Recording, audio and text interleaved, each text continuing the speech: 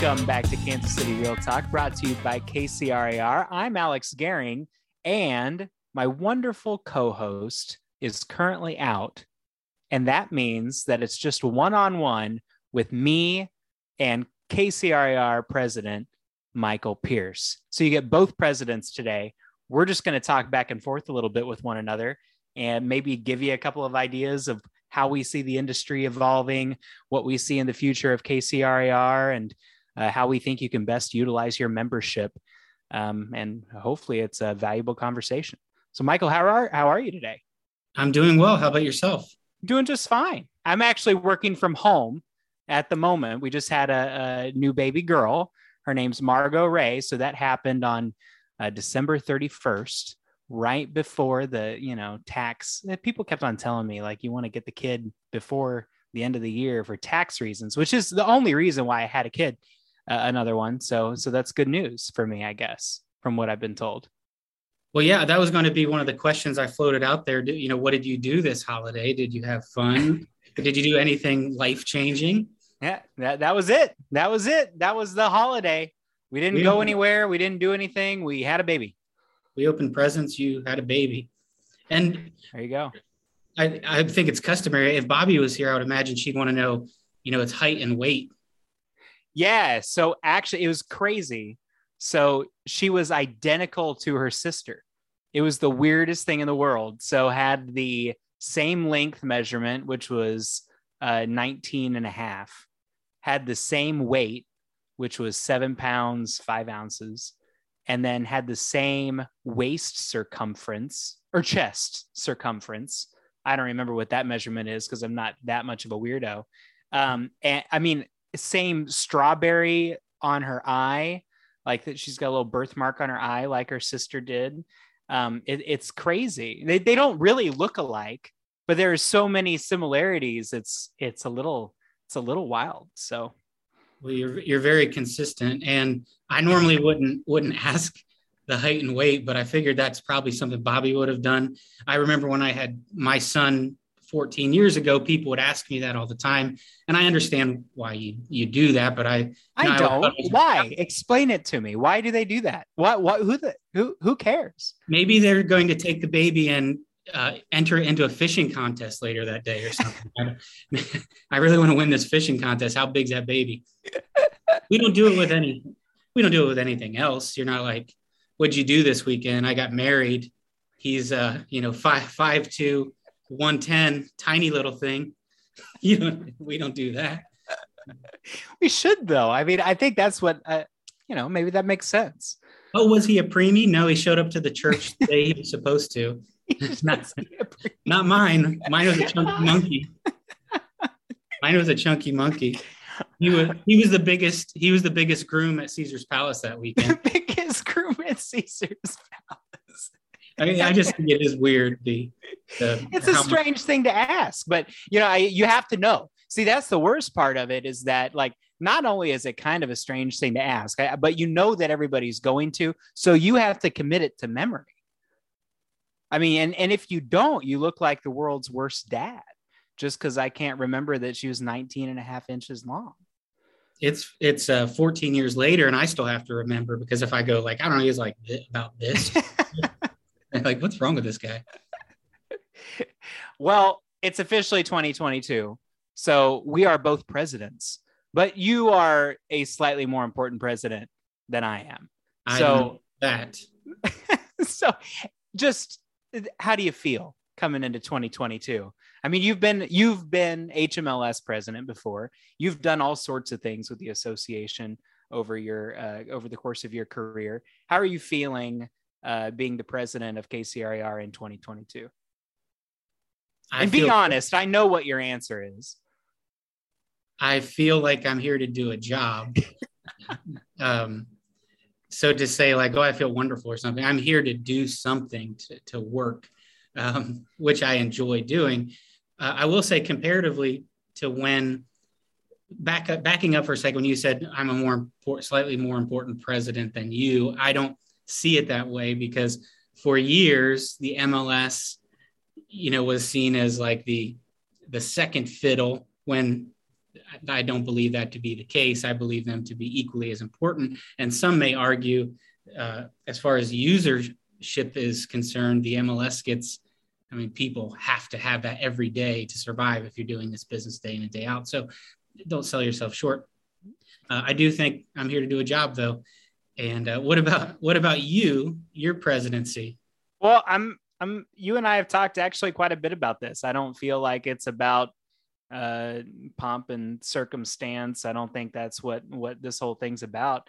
We're facilitating a conversation. And so, to be honest with you, I feel relatively unchanged, other than I can't be quite as vocal, because at this point, my opinion is kind of, I mean, not that it can't be expressed, but my opinion is not, you can't dictate that so much as president, right? That's not really the idea.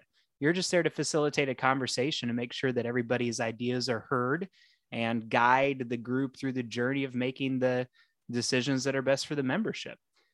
I agree. And I think that's really important when you take the role that you are currently in and the role I'm in, because a lot of people, it's just by habit, they don't mean anything by it, but people often ask, what are you going to do for your year? What are you going to do for your year? First of all, it's not my year. I don't own the company.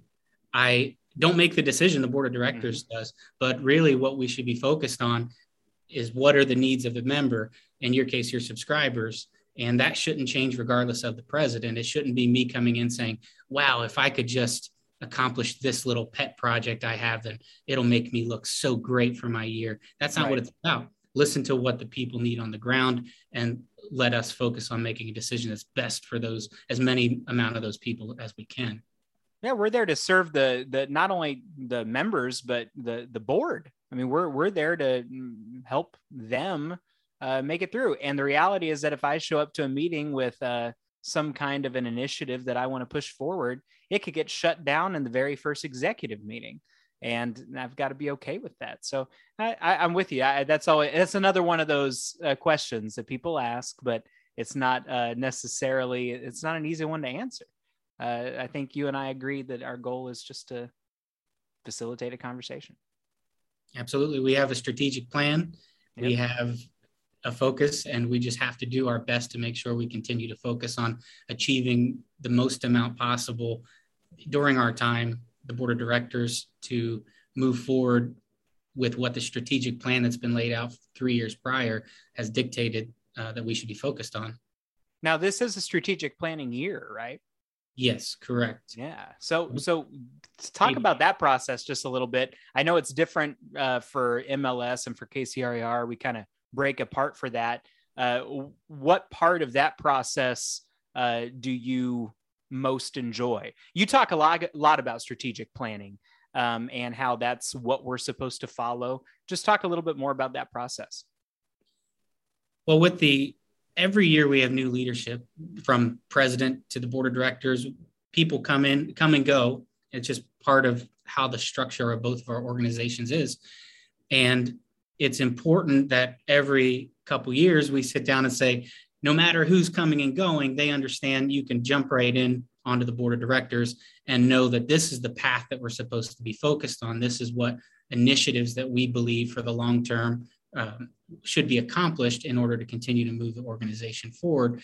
And what we normally do as far as logistics of that is, and I may have the days messed up, it could be 2 days, could be 3, I can't remember exactly, but we sit down, and normally the MLS, it seems like an eternity. No, yeah, it's a long time. It is. I think it is 2.5 days.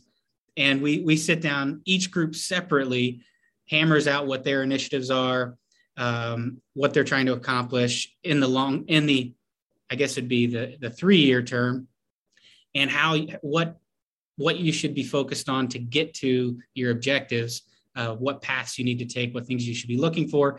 And then towards the end of the process, the MLS board of directors and leadership and the KCRAR leadership get together, and we discuss what each of our intentions are and see how they intertwine with one another. So we're running parallel instead of in opposite directions of one another.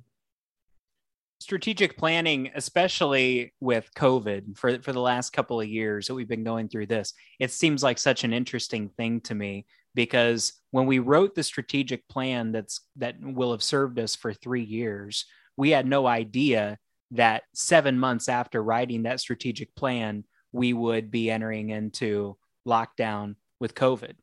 And yet, what's really cool about that process is that obviously there were other things that we had to do. There were other things that we had to implement when we were going through all of that. And when we still are, let's be honest. There are other things that we had to do. But ultimately, we stayed focused largely on our strategic planning goals. And I feel like we knocked most of them out. Is there anything...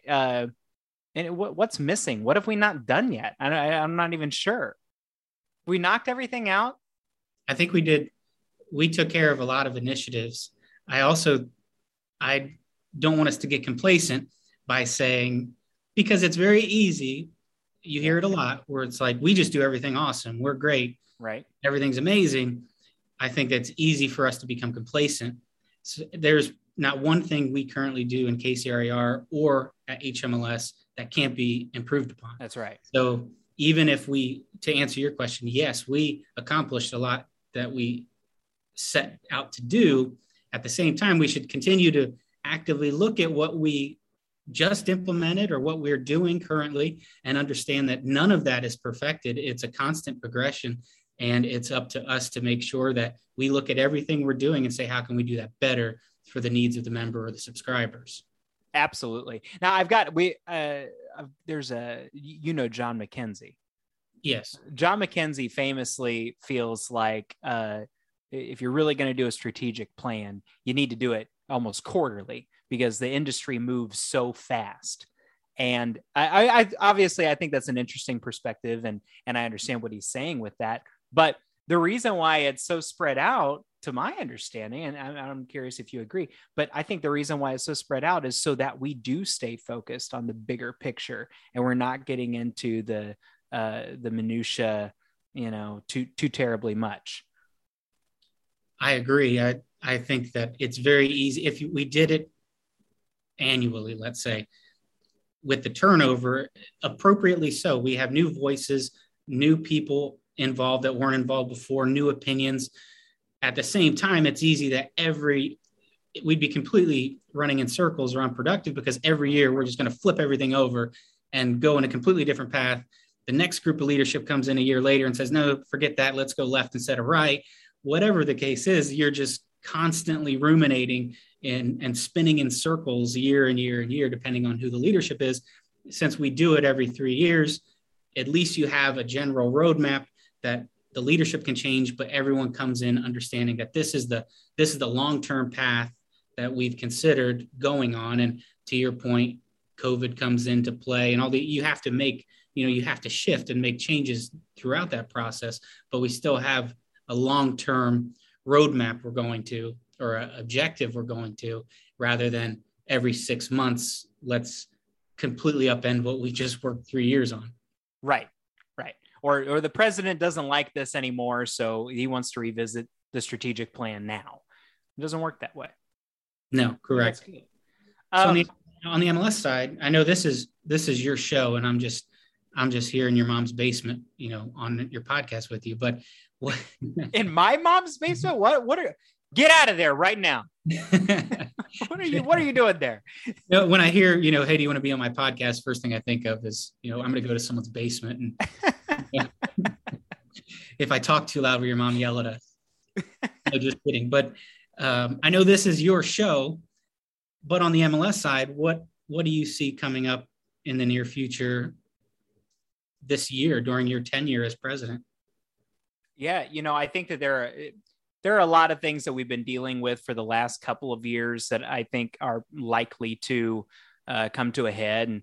And I think if you look at the general feeling about our industry across the country, not only among the public, but with our participants and with association members, there are a lot of, it's just like everything else in the world right now. People don't all agree on the right way to go, or we're facing inevitabilities that we want to ignore. and pretend aren't coming. And I really do think that there are going to be some major things that we're really going to have to consider. And for instance, not to get too, I want to be careful not to make this too, work-y. It's supposed to be a little bit fun, but you've got major franchisors that are coming out and saying that our entire compensation program is gonna change. The way that buyers agents are compensated it needs to change. They're coming and inserting themselves into that discussion. And whether you believe that that's the case or not, you've got major players that are really trying to change the way that we do things. And we're all impacted by that. And those are things that we need to look at. I think that we're foolish if we think that our industry isn't going to change, at least on paper, in the next few years. I don't really think that the whole world is going to explode. There's nothing like that coming. I just think that we're going to have to pivot and change the way that we talk about certain things, specifically surrounding buyer agent compensation. I agree. I could see, and whether it be if you're an agent listening to this or a broker, or you're in the leadership with KCRAR MLS, I think what I'm about to say pertains to all levels of that. Our industry will change, of course. It will continually, it has, and it will continually to do so, maybe even at a higher velocity than it has in the past. And it's very easy to get wrapped up in the change and think, oh, fear, I'm afraid of the change. What does that mean for me? Am I going to be out of a job as an agent? Am I going to be out of a job as a broker, or as an association leadership team member, or an MLS? Is something going to replace me? I don't see it that way. The way I look at it is I encourage the competition. If someone or something is out there disrupting my business on any level that I'm involved in, then it's up to me to adjust and overcome and get better. So I either decide that I'm going to sit around and die, or I continue to get better and continue to improve. So while on the MLS side, as an example, not to speak on your end, but on the MLS side, they are constantly saying there's going to be maybe disruptors in the MLS industry as a whole that'll come out and completely upend the way MLSs operate, or have a higher competition level. I'm not. If I was, well, I am on the MLS board for one more year, but I'll say it. It's not the boogeyman. We don't need to freak out every time. Yes, I'm not worried about that. No. Whatever happens will force us to become better. We have to. So if I encourage competition, I encourage the change. And if we can look at everything and be honest with ourselves and say, okay, this is what's happening. This is how it's changing our industry. This is how it's gaining traction or momentum. How do we change in order to leapfrog that, or at least stay in lockstep with that, so that we become better and our value proposition increases? I think that that's the way to look at it, not in some fear mongering way, like, the sky is falling. Absolutely. I think that all of the discussions that are being had, it's nothing to be afraid of. I see all of it as an opportunity to make ourselves better. And the reality is that a lot of these conversations are conversations that some things we just maybe haven't been doing right.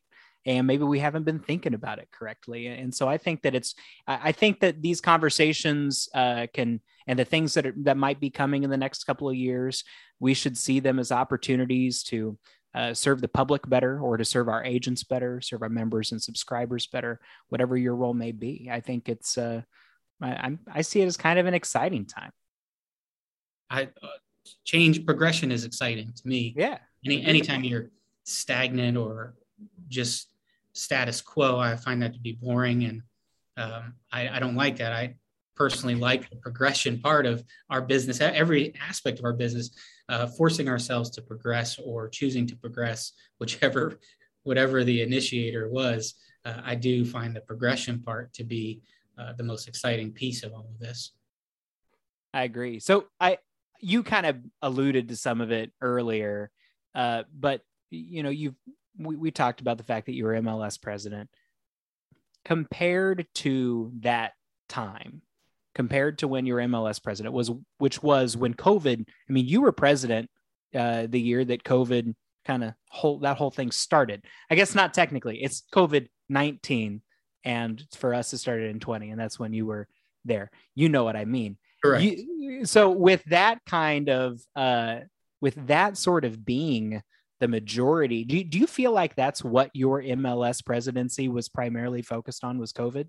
Or was there something else in that happened that year that really sticks out to you as a point of pride? Well, that pride's not the right word, but you know what I mean. No, I know what you mean. I was getting ready to mention, I don't know about prideful, but. Oh, yeah. I know. I can anticipate that with you. So the thing that's interesting, and to your question brings up a lot to focus on back what we talked about earlier, because we said, you can't come in with an initiative as to say, this is my year as president and blah, like we talked about earlier.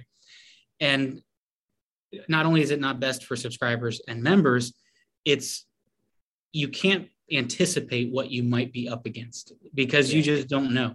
And the example or the question that you asked me about my presidency, coming into that, as you recall, 2 months before my presidency started, clear cooperation policy was passed by NAR, which for sure we thought was going to be the biggest thing that we're going to have to implement and deal with in 2020, and was going to save the industry. Yes, that's the other aspect. This may be a long conversation, but what do you know? A month and a half into the year that I was president, COVID outbreak comes out, shutdowns, everything that we all went through. So basically, that we had to pivot from this clear cooperation being such a major part of what we're going to have to deal with this year to obviously COVID is number one priority, getting information out, educating people, learning ourselves what the rules are and how can we continue to operate. So that is a great example as to why you really can't come into the year saying, this is what we're going to accomplish, this is my deal. It's, you've heard this saying 1,000 times with Mike Tyson, everyone has plans till they get punched in the mouth. And that's really what happens sometimes. The world, especially in the MLS side, I feel that the association side, now COVID was different. Association took a major lead in that as far as the rules and what we're going to do and what's allowed and not allowed. But especially on the MLS side, things are changing so rapidly that you, as the president of the MLS, may have no idea what you have to react to in 6 months. That's right. But you're going to find out. Yeah, that'll be the punch in the mouth. Yeah. So is there something that you remember, though, from that year that wasn't COVID related that stands out to you, though? Or is it pretty much COVID? COVID was a big time consumption. Clear cooperation was a big initiative that we had to implement. Yeah, I remember working on trying to make sure that people actually paid attention to our communication about clear cooperation, since it was happening right in the middle of lockdown, basically. Yes, and even today, well, as you know, a lot of good things happened from NAR's directive of clear cooperation. And at the same time, you can look at it today, and I would, as a broker, I would ask, is it less complicated than what we were doing previously? And I don't know that answer to be yes or no. Yeah, like you said before, nothing ever ceases to be able to be improved upon. We can always make it better. Correct. I think that's accurate. Well, so what I'm curious, over the course of your career, have there been any mentors that have stood out to you? And I'm curious about that aspect of your professional life. Oh, okay. We're going to go down memory lane here. Yeah, let's go down memory lane. I want to, who influenced you, Michael? Why are we stuck with this crap right now with you? Yeah, exactly. Who did this to us? Well, you're not a gray beard old real estate person unless you say how long you've been in real estate, right? So I'm coming up on 21 years in 2 months. And for the first, I don't know, 8 years or so, I just kind of floated along. I mean, really focused on production and trying to learn what I was doing. And it wasn't until about 12 or 13 years ago, I got involved on the association and MLS side. But of course, a lot of people helped me throughout that. And I stole ideas from everybody along the way, tried to sponge off of everyone as much as possible. But I would say the one person that probably impacted my career the most is Mike Ferry. When I got with Mike Ferry, that was the punch in the mouth. Like, oh, I was complacent because I had been doing this for 7 or 8 years and thought I knew so much. And it was, in a way, arrogance and complacency. And he upended my idea of the way I look at business, the way I look at, even today on the KCRAR and MLS leadership side, the way I make decisions, what I think we should focus on as far as decision-making process, what's important to the members. He really helped me with a lot of that. So tell me about that. What was that? Was this a weekly thing? Tell me more about Mike Ferry.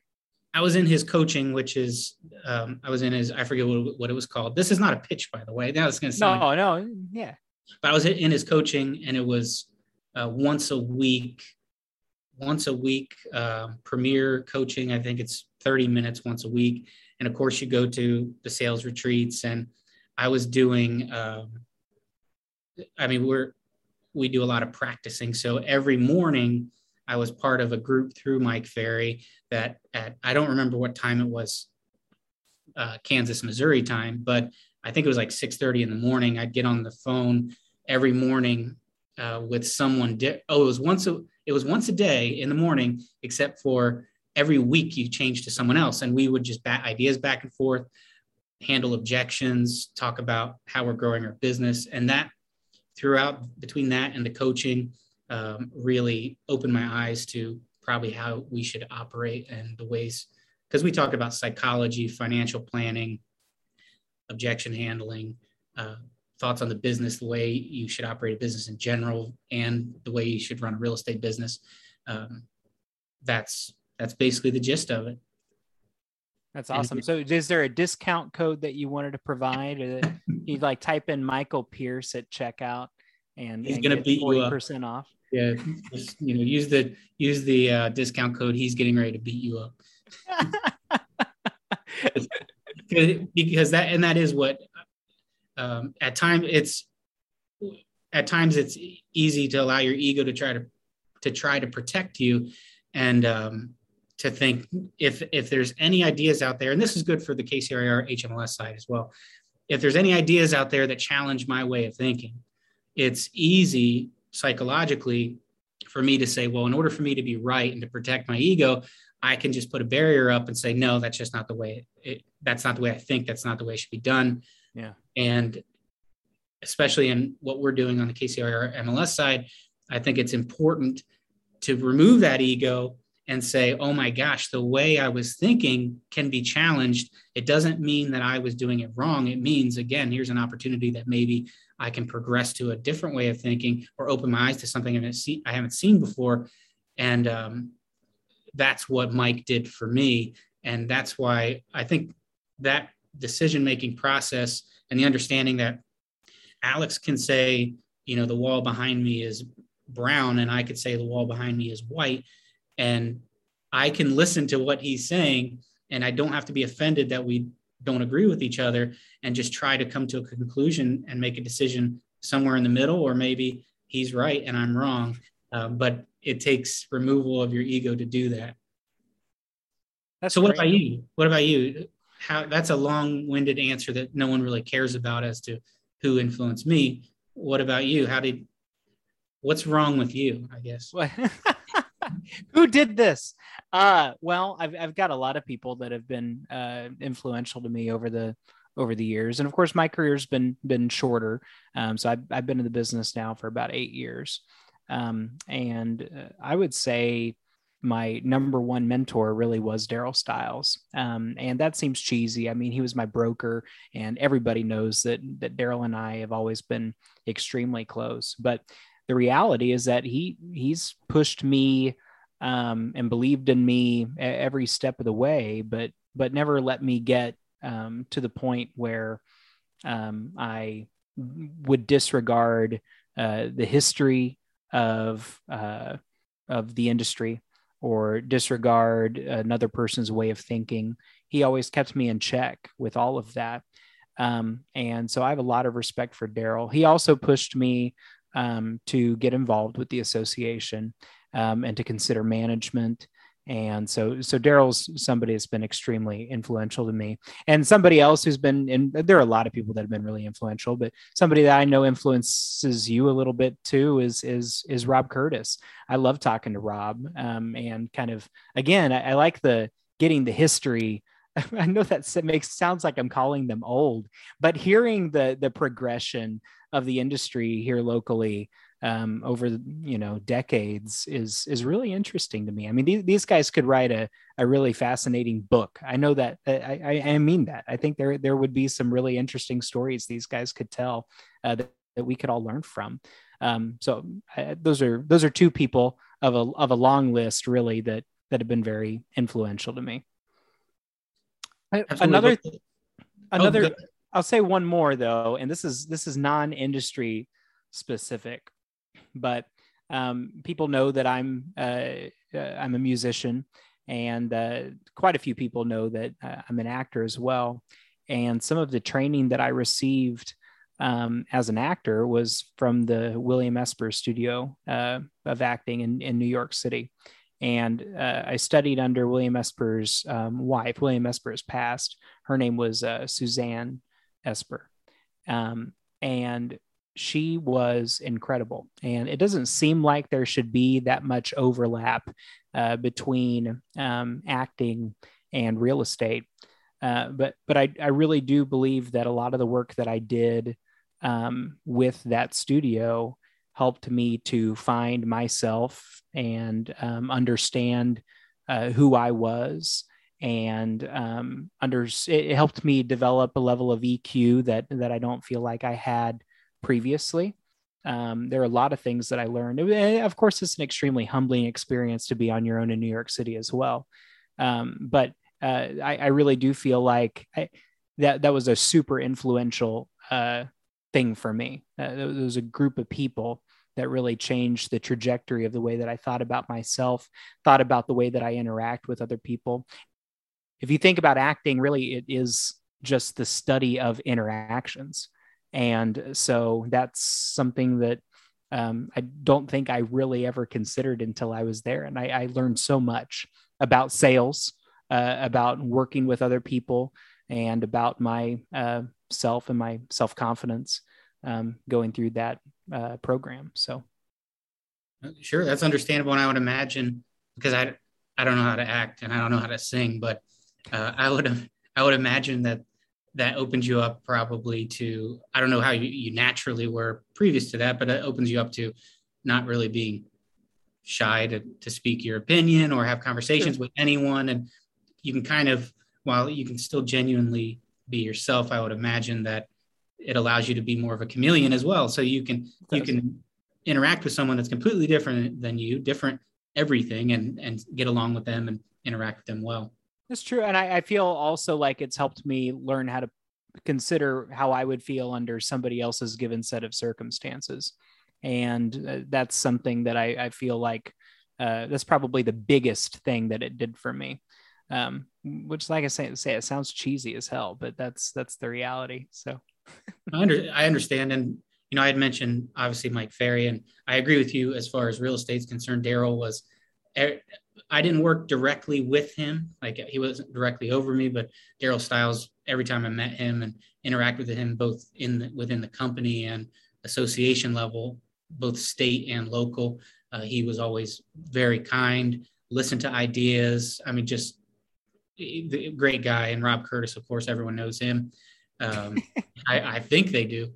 And he's very similar attributes to Daryl, and both had a commitment to volunteering in the industry and doing things for the industry.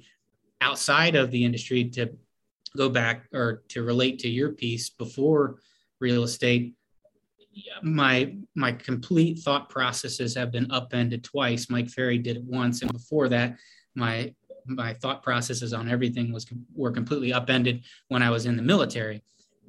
I served under like Wesley Clark, who went on to run for, tried to become president. General David Grange, who is his father founded Ranger School. I mean, crazy high level leaders. Yeah. And while I was a peon under them, I was in the 1st Infantry Division, just to see how they operated and how they interacted with people and just how they were as human beings certainly taught me a lot moving forward as far as how I wanted to conduct myself. Now, they didn't teach me anything about sales, so that's where Mike Ferry came in. I had to learn about sales, but as far as the general aspects of how you want to conduct your life and how you present yourself, certainly learned a lot from those guys.